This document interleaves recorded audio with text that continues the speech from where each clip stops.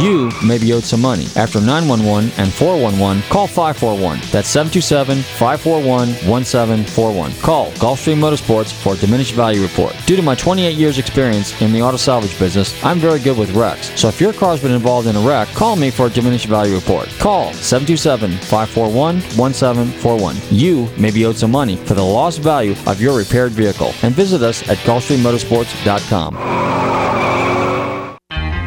Looking for car shows? Then look no further than FLACarshows.com. On your computer or on your mobile device, FLACarshows.com is a comprehensive list of automotive events, plus videos and news articles. Whether you're looking for car shows, cruise-ins, meetups, automotive festivals, cars and coffees, or anything else relating to an internal combustion engine, then this is a site for you. Check it out online or on your phone at FLACarshows.com. That no one knows the names of. This year, the judges of the Cannes Film Festival presented the award Best Film by a New Director to Easy Rider. It's the story of a man who went looking for America and couldn't find it anywhere. Easy Rider stars Peter Fonda. It's not every man that can live off the land, you know. You do your own thing in your own time. You should be proud. Also starring Dennis Hopper, the award-winning director of Easy Rider. Man, look, I gotta get out of here, man. We got things we want to do, man. Like, I gotta get out of here, man. Co-starring Jack Nicholson. We got this here, Scissor Happy Beautify America thing going on around here. They're trying to make everybody look like Yul Brynner.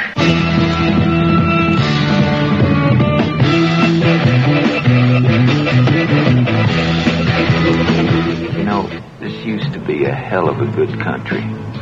I don't understand what's going on with it.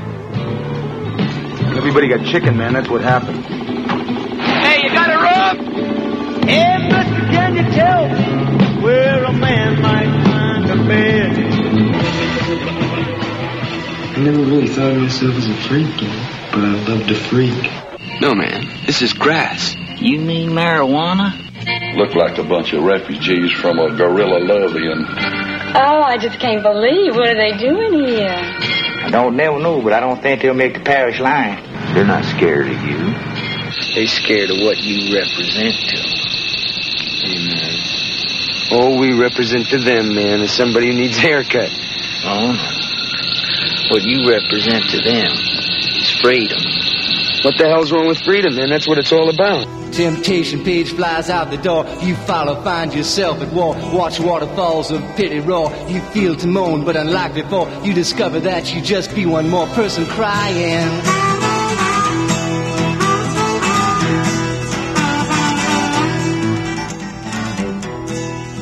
So don't fear when you hear a foreign sound to your ear. It's alright, Ma, I'm only sighing.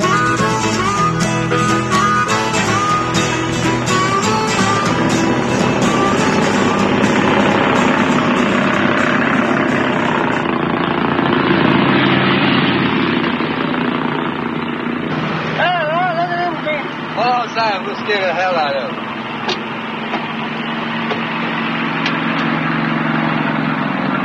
Want to blow your brains out?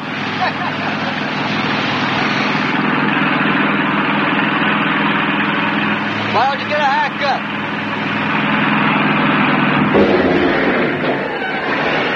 What happened?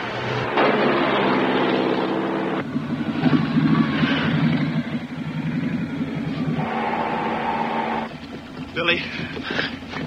I got pink. Oh, my God. I'm going for help, Billy. I got him. I'm going to get him. We better go back.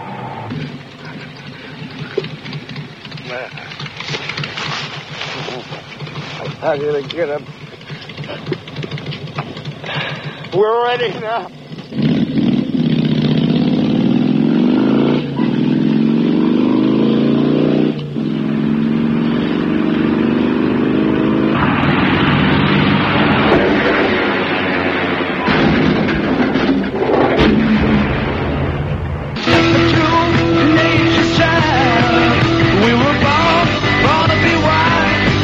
We can climb.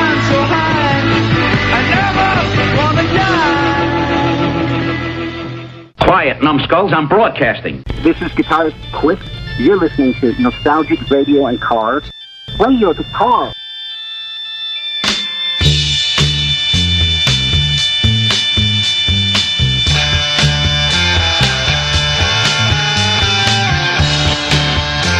Okay, listeners, welcome. You're tuned in to Nostalgic Radio and Cars, and I'm your show host, Robert. Run your computers and Google TanTalk1340.com, and you can see us live here in the studios in downtown Clearwater.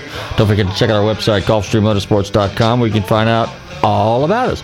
And if you've missed any of our 262 shows, I got it down those signs now, 262 shows. Look the See, I counted, yeah. Don't forget to check out NostalgicRadioandCars.com. Good evening, Bobby. How are you? I'm doing well. How about you? Pretty good. Well, we just got back from Palm Beach, where we were at the Palm event yesterday, or Sunday. Yeah, Sunday. And that was a pretty interesting event. I met Scott Schrader and his lovely wife, Tara. And pretty spectacular event there at Mar-a-Lago. And, of course, the highlight, naturally, was the fact that President Trump was walking around talking to people and shaking hands, and on occasion taking photographs of people.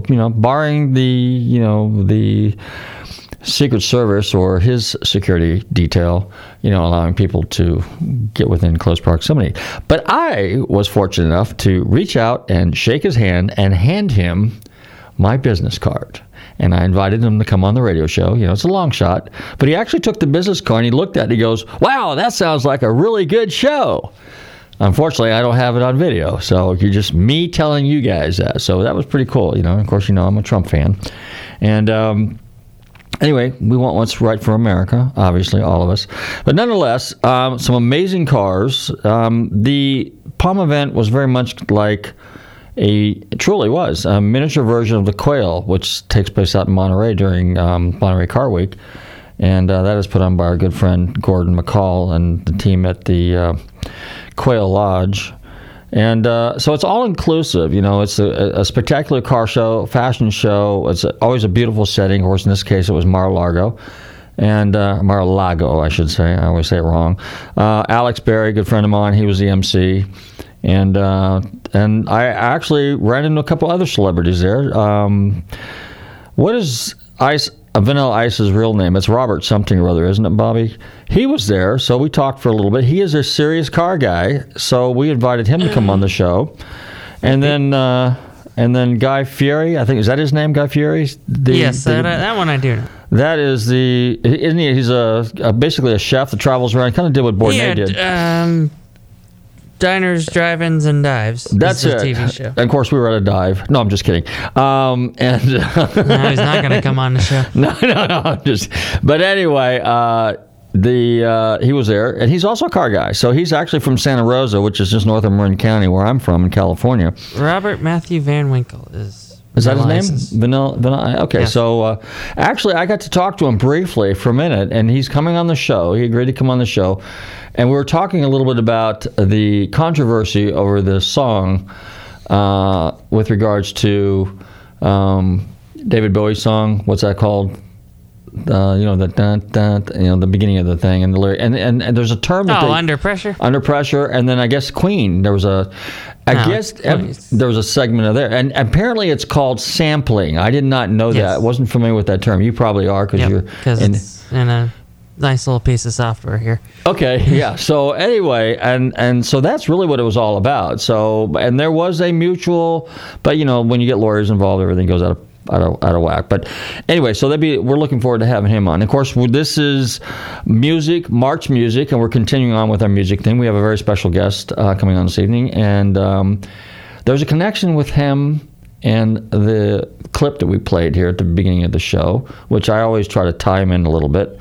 And I'm really looking forward to this interview because the gentleman is very, very talented, very, very well known in the industry, and we got a lot to talk about. And he also likes cars, so that's really cool.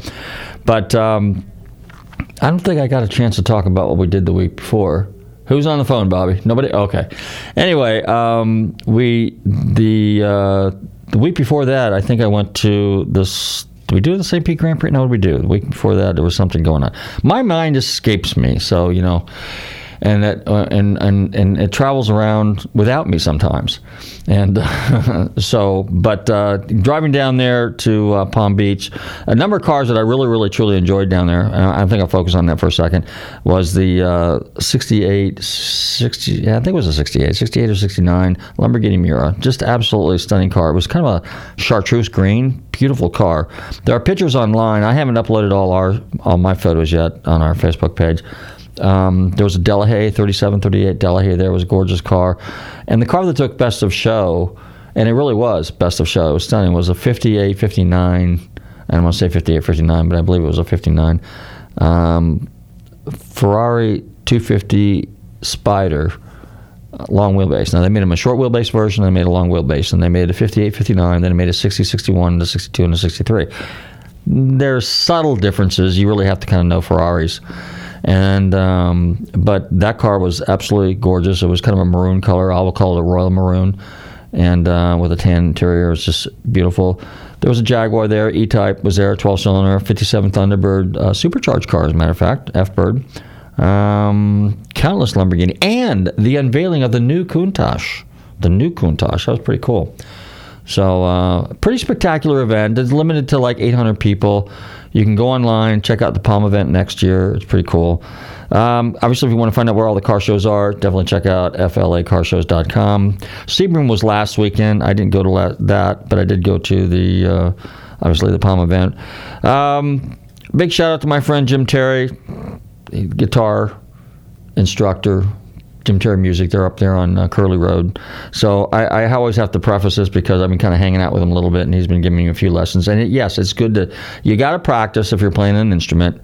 And piano is probably the one that I would recommend everybody start with, because that's what I played. Once you understand the piano, then the rest of the instruments are relatively easy. Drums is more of a percussion thing. That's a timing thing. But once you understand the piano and you read the notes, then string instruments, which is guitars, is relatively easy after that. But it just requires practice, which is something I need to do. It's called discipline. But anyway, so he's got a big mark on his marquee. It's written up there, guitar lessons for old guys. And I had to laugh because when I rolled up there and I saw that, I took a big picture of it. And you parked under it. And I parked under it, yeah. So give Jim a call over there, 727-789-6787. And if you want some really wild guitars, he has more your standard guitars, your basic guitars, but give my buddies down there at Stevie B and Lee and the guys down there at St. Pete Guitars. They've got a lot of really cool stuff down there as well. Anyway, on that note, we're going to continue with our show. I think Bobby's going to fire up the stereo here a little bit, and we're going to play some musique. You're tuned into, here's a little Purple Haze, little Jimi Hendrix. And since we're on the guitar thing, let's listen to one of the best guitarists that have made their mark in music history. So you're tuned into Nostalgic Radio and Cars. Don't touch that dial. We'll be right back.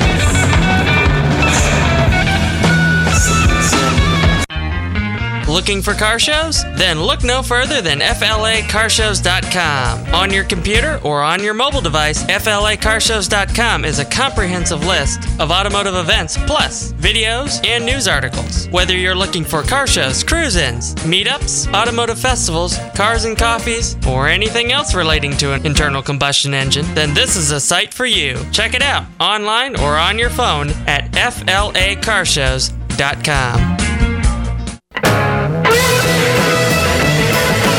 Okay, we're back. You're tuned into Nostalgic Radio and Cars, and a couple more shout-outs to our local car guys here. The I guess you'd call them the Clearwater Cafe Racers. There's a couple guys that pretty serious car people. They meet every Tuesday for lunch.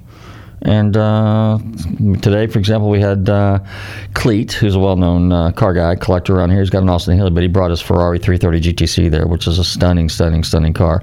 It actually won 98 out of 100 points. Pretty impressive piece. A couple other guy there. Roland had his V10 Audi R8. His buddy had one. Lee had a cool car there. Everybody had some pretty neat stuff there, so big shout out to those guys. And then next weekend, I believe, is at Sebring, is the historic HSR. My friends over there, Historic Sports Car Racing, their event is this weekend. So if you want to see really, really good vintage racing at Sebring, next weekend, the HSR event in Sebring. And then there's a whole list of stuff coming up. Wheels Across the Pond in Jupiter, Florida. That's in April. Barrett-Jackson Collector Car Auction, that's also in April. We'll be talking about some of those events and highlighting that as well. Next week, our guest is Gene Cornish from The Rascals. And the week after that, with little luck, we'll have Henry Diltz on. So that wraps it up for my blah, blah, blah. So you're going to go ahead and fire up the stereo again. What'd you say, Bob? Look at this. Look at this music, March music madness here. Yeah, well, it's spilling over into April. Yeah. So we're looking forward to that. Anyway, fire up that stereo. Let's go ahead and get our guests on the show, and let's talk about classic rock and roll. You're tuning into Nostalgic Radio and Cars. Don't touch that dial. I will be right back. Promise you.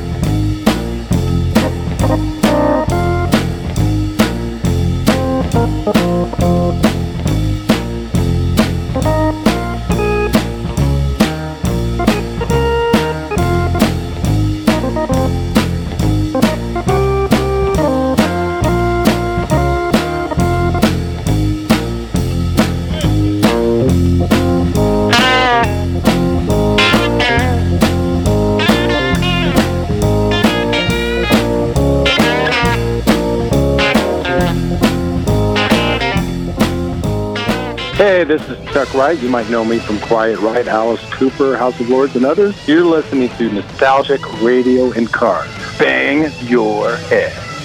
Hey, we're back. You're tuned into Nostalgic Radio and Cars, and it's time to introduce our very special guest for the evening. I'm delighted to welcome this gentleman to our show. He's a legendary rock guitarist, and he's the original guitarist for the very, very popular band Steppenwolf. I'm delighted to welcome to the show this evening, Michael Monarch. Michael, how are you? Well, hello there. I'm doing great.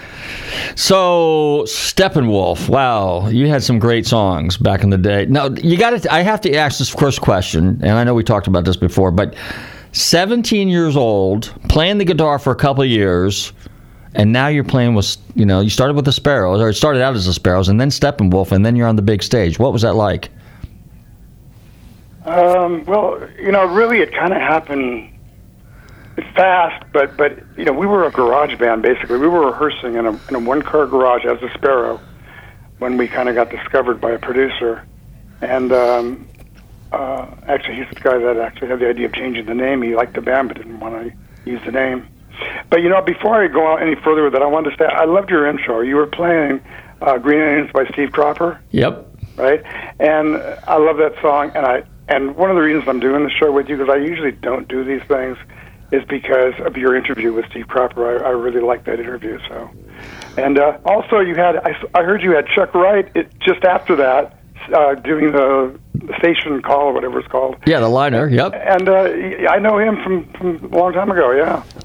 Well, I'm glad. I try to do my research, and I want my guests to feel as comfortable as possible, and I try to make everybody feel like a family, because the music world is a family. Hey, it's just me and you talking. That's it. Yeah, pretty much. But I knew you were a Steve Cropper fan. I had to play that. I always cherished that song myself, obviously because it was an American Graffiti, which was, where it got a lot of notoriety. Yep. But amazing band. And then, of course, Chuck, with Quiet Riot, and, he's a great guitarist as well.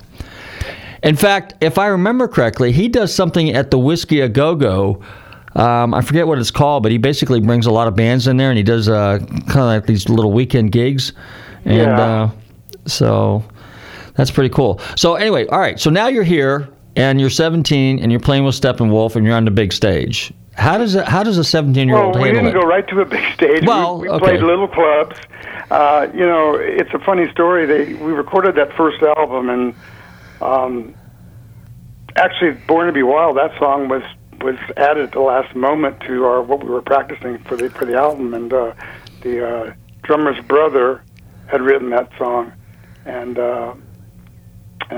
so we decided to do it, and so from that first album, they really weren't sure what to release, the album, the record label, and so they released one song, and we went out on the road and we started playing. We were playing clubs, and I remember we were playing little places in New York. Steve Paul's Scene we played at, which was cool.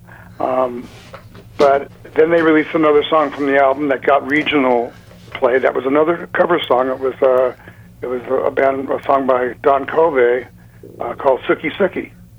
He's an R&B artist that wrote things like "Your Love Is Like a Seesaw" for Aretha Franklin, and that song got some traction. But then they decided to release "Born to Be Wild," because people have asked me before, was that the obvious hit from the album? Yes, in retrospect it was, but at the time I don't think it was just another song on the album that we liked. But so when that hit, of course, then we started moving up. So we didn't go straight into big headlining things. We did a lot of opening stuff. We played with, a lot of great bands we played with, bands that come over from England, and we were actually the house band at the Whiskey for a while. We took the Doors spot. The Doors were the house band, and then they kind of took off, and we stepped in, and that was a lot of fun. We played with a lot of great bands that came over from Europe and England especially, and I remember one gig we did with John Mayall and the Blues Breakers with Mick Taylor in the band. Uh-huh. And we were about the same age. He was maybe a year older than me, but he was very young too. And it was great to do that gig with him. And he had a beautiful Les Paul, Sunburst Les Paul, old Les Paul, and they were using our amps, and I was using a Fender Bandmaster amp, and so we used the same amps, and I had my very old, maybe first year Esquire, Fender Esquire, which is basically a Telecaster guitar with one pickup, just the treble pickup. And he, after we had done a set, and then they did their set, and then they would have people leave and bring a new audience in, and into the club. And we were backstage, and I was admiring his guitar and the beautiful tone that he got with it, the beautiful singing sound that he got out of that guitar. And, my guitar was, basically like a Telecaster through a Fender amp. It sounded kind of thin to me, but it's what I was using back then. I had the one guitar. And he was really admiring my guitar, this old Fender Esquire. And so he had the idea, well, let's switch guitars for the next show. So for the next show, I played his Les Paul through my amp, and he played my Esquire through my amp.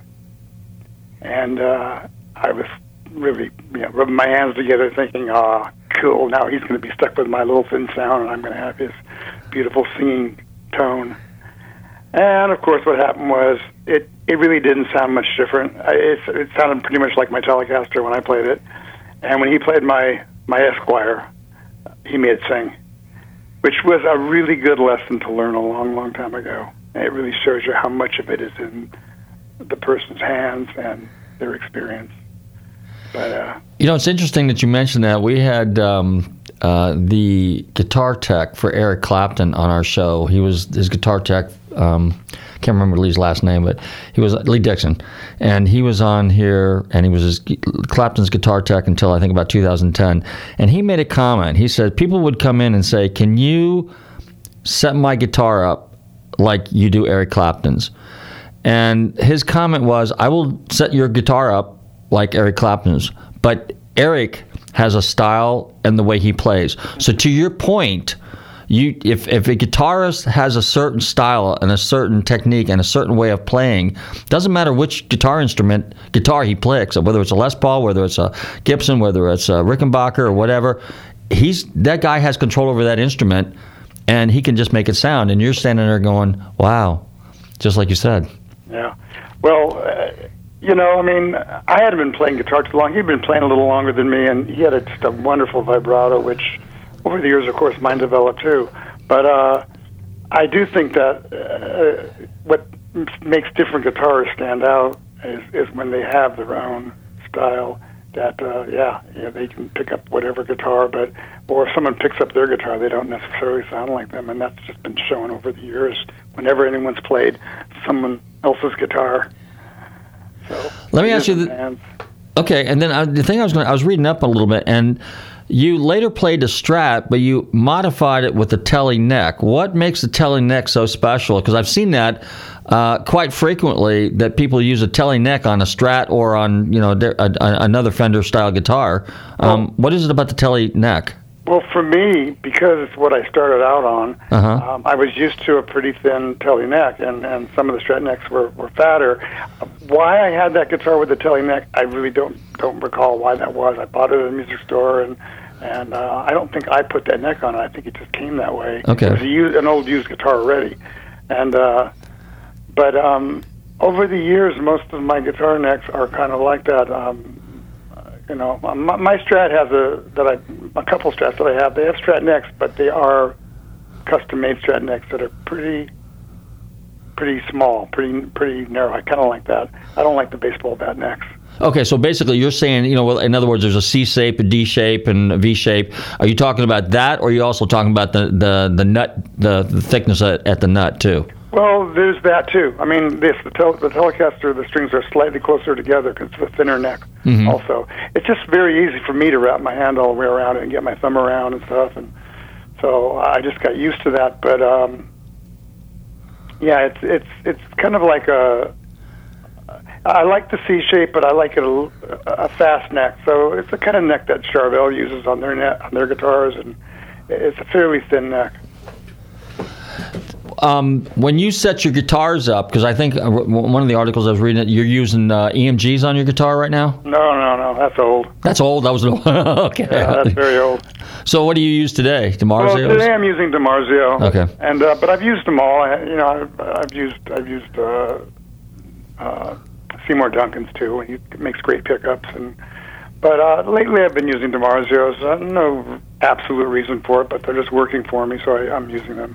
Okay. And I generally put some kind of a humbucker in the treble position, and then some kind of even if it's a Telecaster, some kind of humbucker in the treble position, and neck pickup will be something that looks something like a Strat pickup. So even though I play Telecasters a lot now, I have more Telecasters than anything. I'm building one right now. It's just about done. It has 3 pickups on it, so it's kind of like a Strat Tele mix. It looks like a Tele, but it has a locking tremolo system on it, and it has 3 pickups like a Stratocaster, just for more tones, basically. But do you build your guitars yourself, or do you have a luthier do it? Well, it's a combination. I mean, I have some guitars that I didn't build, like a Music Man and stuff like that, but the ones I generally play, I put together myself. And I order the body the way I want it, and I order the neck the way I want it, and I get all the parts, and I usually throw it together or have a friend who works on guitars help me do some of it. I just found that works good for me. Do you have a vintage guitar? Yeah, do you have a vintage guitar collection? I have a vintage car collection. It's a 2015 Mustang. Oh, yeah. That's not vintage, is it? No, that's not vintage, but we're going to get into that because we'll talk about your Marcos and some of the other stuff. But let's go back to the music days. Okay, so you were Steppenwolf for a while. The one thing I wanted to ask you, too, and we talked about this briefly, but Playboy After Dark, what was that like for you? Yeah, we did that show, I think twice, a couple times. Yeah. Well, the show is done. It's done in a big television studio, right? With sets, and so there's that. It's kind of a TV thing. Now, one thing I did like about it is we played live. Some shows you didn't play live on. They wanted you to lip sync. They didn't want to deal with the volume. But that show we played live. Steve Allen's show was live.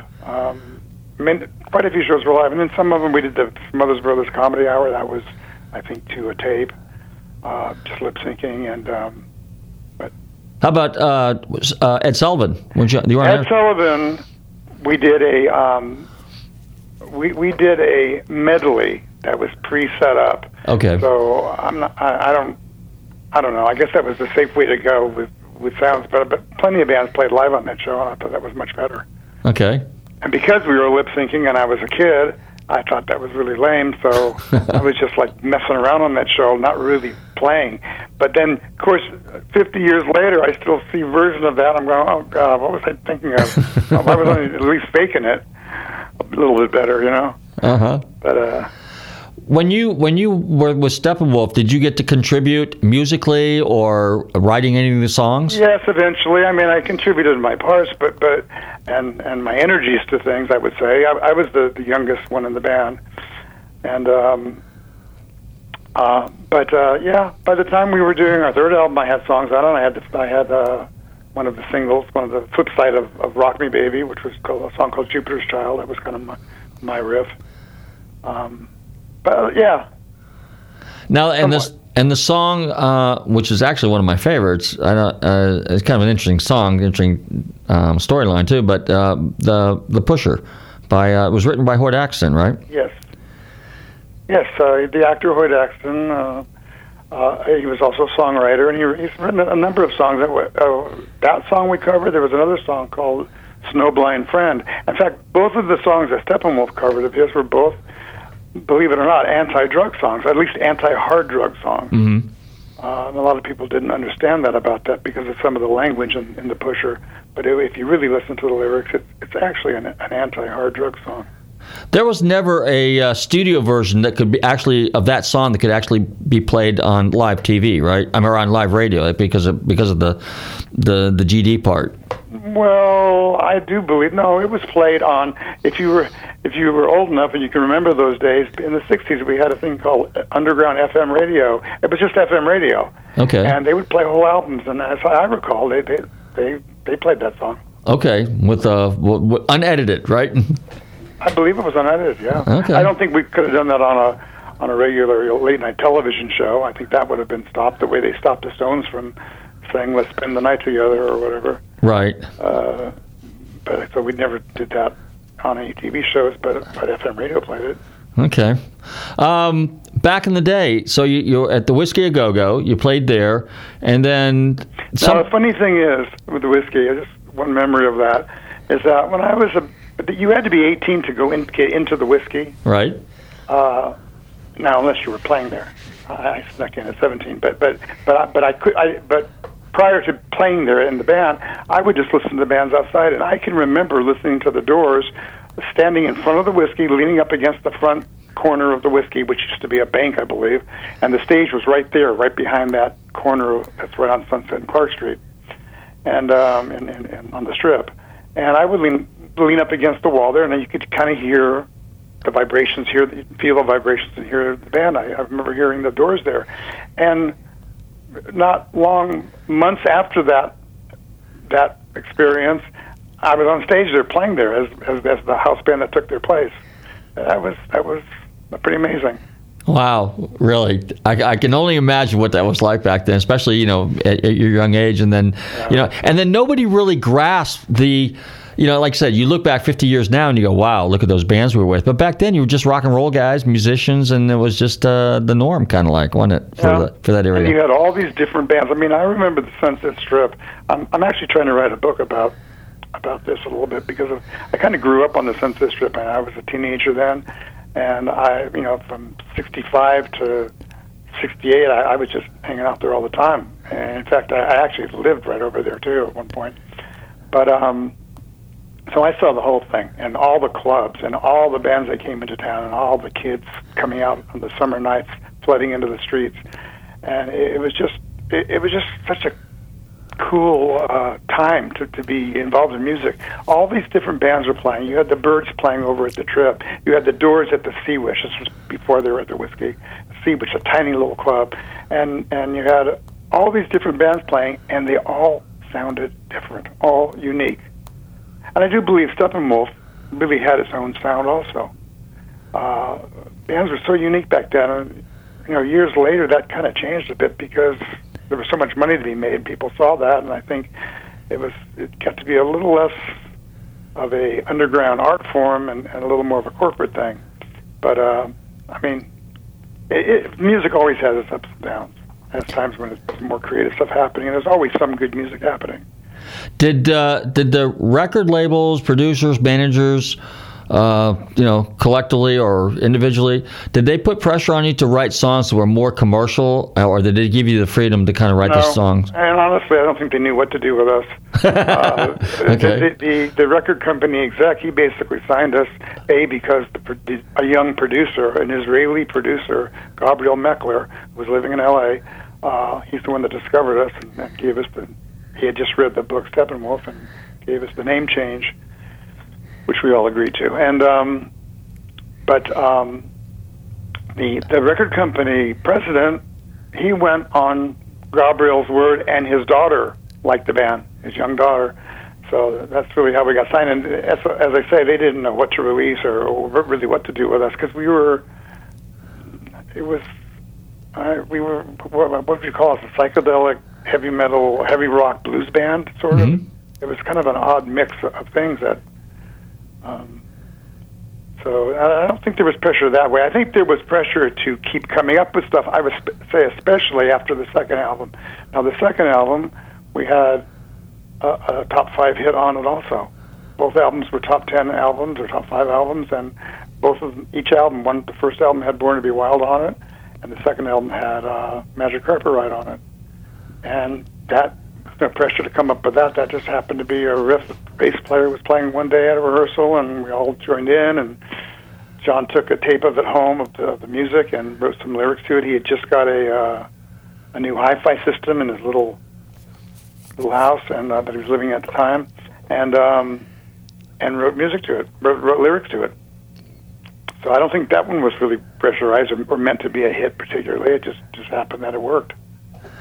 When you, I got to ask this question, because this one I get asked every once in a while. So next time you have a rock and roll guy on from the 60s, ask them if they were driving Volkswagen buses back in the day. So what did you guys carry your gear around in? Okay, well, that's another funny story. Okay. In the early days, just before we got signed, and maybe just slightly after that also, when we were playing club still, we had a guy, now his name was Hunter. I remember his name. He had an old... I forget what make it was, Cadillac or whatever. It was a Hearst. Oh, no. Like a coffin carrier. Yeah. It had a moonroof on it, and we would pile into there with our equipment in the back and play up and down California. So many times I remember going down Sunset Strip, riding around in that thing. So I don't recall us ever having any kind of VW or anything like that. Well, the reason I asked is because John Kay, isn't he German, or is German? He was. Yes, he was born in East Germany. Okay, it was called Prussia back then. Right. He escaped under the through tunnels, I believe, under the Iron Curtain. Oh wow! When he was very young, when he was 6 or 7, something like that, and they immigrated eventually to Canada, and which is really where Sparrow started from. So we had. 2 Canadians in the band, or was it 3 Canadians? There were 3 Canadians in Sparrow, and plus 2 Germans. Okay. Well, you're talking about a hearse. I know Neil Young drove around in a hearse back in the day too. Of course, he's Canadian as well. So I don't know. He got it from us. Yeah, he got it from you guys. He borrowed that from us. I don't know. He's Canadian too. Yeah, he is. Yeah, from Winnipeg, I think, or someplace up there. All right. So then, after Steppenwolf, you went to England for a while, right? And then you formed another band over there called the Detectives. Well, that would be it was called Detective. Detective. Okay. And it was basically taken off of True Life detective magazines, little magazines that used to be out. And but I went over to England to form a band with a friend of mine, and we were tired of the kind of musicians we were finding over here in Southern California. We wanted to find some of these great musicians that we were hearing coming from England. And we went over there and we got hooked up with the Bee Gees manager Robert Stigwood, and so we had a rehearsal room. We had a big call for musicians, and we ended up we did find a drummer. But in general, the musicians were just like the musicians in America. What we had seen coming from England was the cream of the crop. Like the Cream, for example. But not all the English musicians played that way. So, but we did find a drummer, and we had a drummer. His name was Herman the German. Who later went on after that didn't work out. He later went on to be the drummer for the Scorpions. Oh, okay. He wrote most of the Scorpion songs because he spoke the best English of any of the rest of the German guys. Okay. And I started working when I was living in England. I started working with the bass player from Deep Purple, Roger Glover. Oh, wow. And he at that time was producing other people. It was between his time with Rainbow and his time with Deep Purple. And so he used me as I forgot exactly how we met, but somehow we met there, and he invited me down to a session he was doing, had me play guitar on it, and that started the whole thing of me being his session guitarist for things that he was doing over there. Oh, wow. So, and the idea was he wanted to keep me working, but the real idea was he wanted to form a band. With me, and we talked about it, and we were planning it. And at one point, the singer was going to be these guys that he discovered from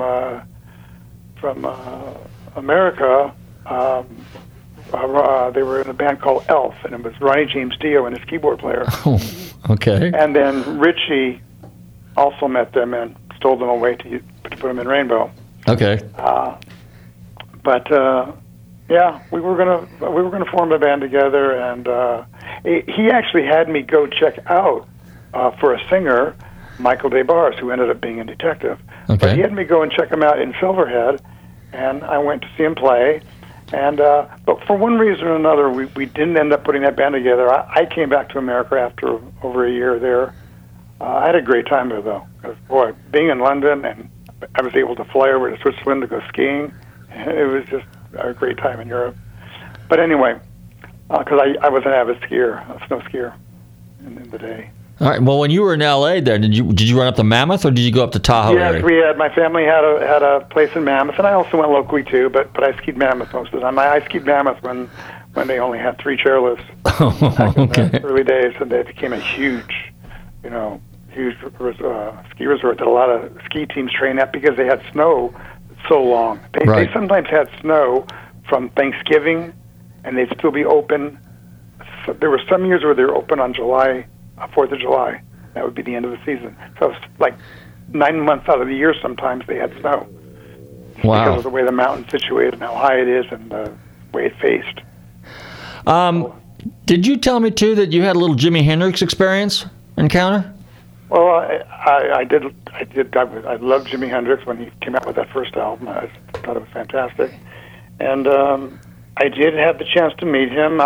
Basically, I don't know if we were Sparrow or Steppenwolf. We might have just changed the name Steppenwolf, but before we had to head out, we were playing at a little club in New York called The Scene. And we were playing there, and let's see, the maitre d' of the little club, it's a little underground club, kind of like the Cavern Club in Liverpool. It was like underground, and it was brick with arches and stuff. Uh-huh. And very small stage and everything, but a lot of it was owned by Steve Paul, who managed Johnny Winters and other people too. But so it was a very hip place to go, and a lot of musicians would come there. And after we would play there, they would have jam sessions. We would play till 2 in the morning, and then from 2 to 5 there would be a jam session. and Hendrix would come to jam. But one night we were playing there, and the maitre d' came up to me between sets, said, somebody that wants to meet you. So he leads me over to this corridor with the bricks and the ultraviolet light overhead, kind of eerie-looking setting. Who's there but Nico, the girl from the Velvet Underground, Nico, and Jimi Hendrix. They were friends. And Nico introduced me to Jimmy and told me that Jimmy, she has she's German, and she had a German accent. So, Jimmy really likes your playing. And they actually invited me to come back and party with them at his place or something. I probably should have done it, but I was quite young, and I wasn't sure what was going to be happening. So funny thing is, like a few days before that, I was in his apartment there with someone else that had the key to it, and he wasn't home at the time. We knocked on the door. He wasn't home, but she had the key, and she was a singer in a band called The Cake. And we were kind of hanging out in New York, and we went there. I looked through his record collection and stuff, and then I did go down to see him record at the record plant when he was doing some music for his third album, Electric Ladyland. Wow, what an experience! It was amazing. There probably were 50 people in the control room.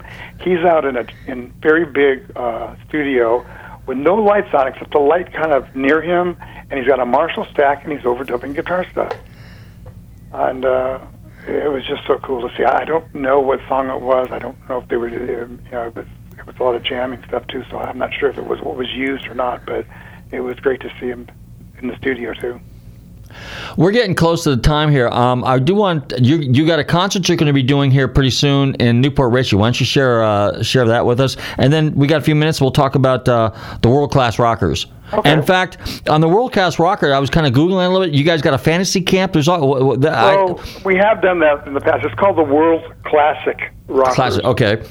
And it's guys from. It's I guess you call it a. What do you call it? A super group of some sort. I'll tell you who's been in the band. We've had in that band Randy Meisner from the Eagles, Denny Lane, the original singer for the Moody Blues, and he was also Paul McCartney's right-hand man in Wings. Spencer Davis Group, Ainsley Dunbar from Journey, and guys from Toto, Bobby Kimball, Fergie Fredrickson, a couple of us from Steppenwolf, Foreigner. We've had Ron Wixow in the band, was a drummer for Foreigner for one point. From Santana, Alex Lizardwood and Greg Walker. From Boston, Fran Cosmo. Once in a while from Kansas, John Elefante. And Randall Hall from Leonard Skinner. So that whole lineup wasn't always playing, but those are some of the people that have been doing it over the years. And that band has gone all over the world playing, doing a lot of corporate stuff, a lot of charity functions, and festivals. And we're still playing. I mean, I have a gig coming up with them. Now, COVID kind of stopped it for the time being, but it's starting to pick up again, and we've done a few. I'm not a big fan of flying anymore, and I don't really want to fly, but I'm still doing the odd gig with them. Okay, and then what's the fantasy camp? What's that all about? Well, the fantasy camp was just, and then they had different names. We called it that. Sometimes we called it, there was some other name for it too, on stage, something or other. It's where some of the people got to, they signed up for it, and they got to go to a rehearsal with us, a special rehearsal with us, where we kind of showed them, hopefully there were people that had a little bit of musical background, and we would, kind of coach them, and they got to come up and play one or two songs with us, usually like Sweet Home Alabama or something. Okay. And some of them might play guitar on it with us, some of them might do percussion, if that's what they could do, keyboards once in a while. A lot of it was singing. It was just to give them the experience of what it was like to be on a stage with all the lights and really be in front of all their friends and coworkers at these corporate events. That's pretty cool. Cool. Okay, so what's the event coming up here in Newport Richey? It's called Chas? I'm playing at the Chasco Fiesta Sunday. I think it's this Sunday night, 5:30 to 7. It's in downtown Newport Richey at the amphitheater stage there, And it's a whole long, like week-long or longer festival. And we're playing there Sunday 5:30 to 7, as I said. The name of the band is the Peyton Monarch Band. We're actually a duo, basically. It's me and a fantastic singer that I met here in Florida. And we've written songs together and put out a CD, and we're going to be playing songs from the CD, as well as a couple of Steppenwolf songs thrown in for fun, and a couple other things. We're also playing there on Tuesday the 28th, one set from 6 to 7. So anybody wants to come out and see what I'm doing now? Yeah, well, let's go ahead and do that. So if people want to find out more about what you're up to, you have a website. Give out your website. My website is just michaelmonarch.com. Okay. And then you can also find Peyton Monarch Band on Facebook. Okay. And all the info's there, where we're playing, when we're playing, and yeah. Well, Mike, it's been a real treat having you on the show. We Michael. didn't talk about cars. No, all right. We got. How much time we got left, Bobby? We got a minute. Got. Are you telling me we've already been on the air this long? Yeah. Well, time flies when you're having fun. I guess so. It does. All right. How much time we got, Bobby? Go ahead. 2 minutes, but you could also have a part 2. Okay. Hey, well, all I can tell you is I love cars, so that's another reason for coming on the show. I've had a lot of foreign sports cars, and I drive a Mustang now. I had a Marcos for a while, which is an unusual car from England. And I also have motorcycles. I've ridden motorcycles ever since I had my learner's permit. So now I have a Harley, a kind of a tricked out Harley Road King, classic, but with 8 hangers on it and all kinds of extra stuff. And I also have like a show bike that's a really cool bike. It's a custom bike, and it's all silver with spikes, a spike theme on it. There's spikes on all wherever you could put a spike. And it's been in some contests and stuff and won some prizes, but it's got a 4-inch open primary on it. It has to be seen to be. Okay, so do you ever bring your bike on stage and just have it there as a display? That'd be kind of cool. No. No. Okay. No, no. I have not ridden the Harley on stage. But I really need to ride them more. We kayak and we boat also, and the time just gets filled up. Oh yeah. All right. So it's this Sunday, and the time that you'll be on stage again is 5:30 to 7. One good set. Peyton Monarch, Peyton. That's Jimmy Peyton. That's his, and Michael Monarch. So we call it the Peyton Monarch Band. We were a 5-piece band to start off with, but we decided to do what we're doing now. It's more of a duo thing, but it has to be seen. It's hard to explain exactly what we're doing, but all the music's original. We do a couple of unusual covers, and then we cover some of the Steppenwolf hits just for the people like to hear them. Super. Well, Mike, we are up against the clock. I want to thank you very much for hanging out with us. I look forward to seeing you this weekend, and then I would love to have you come back again and do a part 2 with us. Would you do that? Okay, we'll do a part 2. All right, sounds really good. All right, I want to thank my very special guest, original guitarist from Steppenwolf, Michael Monarch, and now the Monarch Peyton Band, and look forward to seeing you this weekend. Thank you very much. Super. All right, ladies and gentlemen, don't forget to check us out here every Tuesday night between 7 and 8 p.m. on the Tan Talk Radio Network. Don't forget to check us or follow us on our social media. And stay safe, drive carefully, and love your family.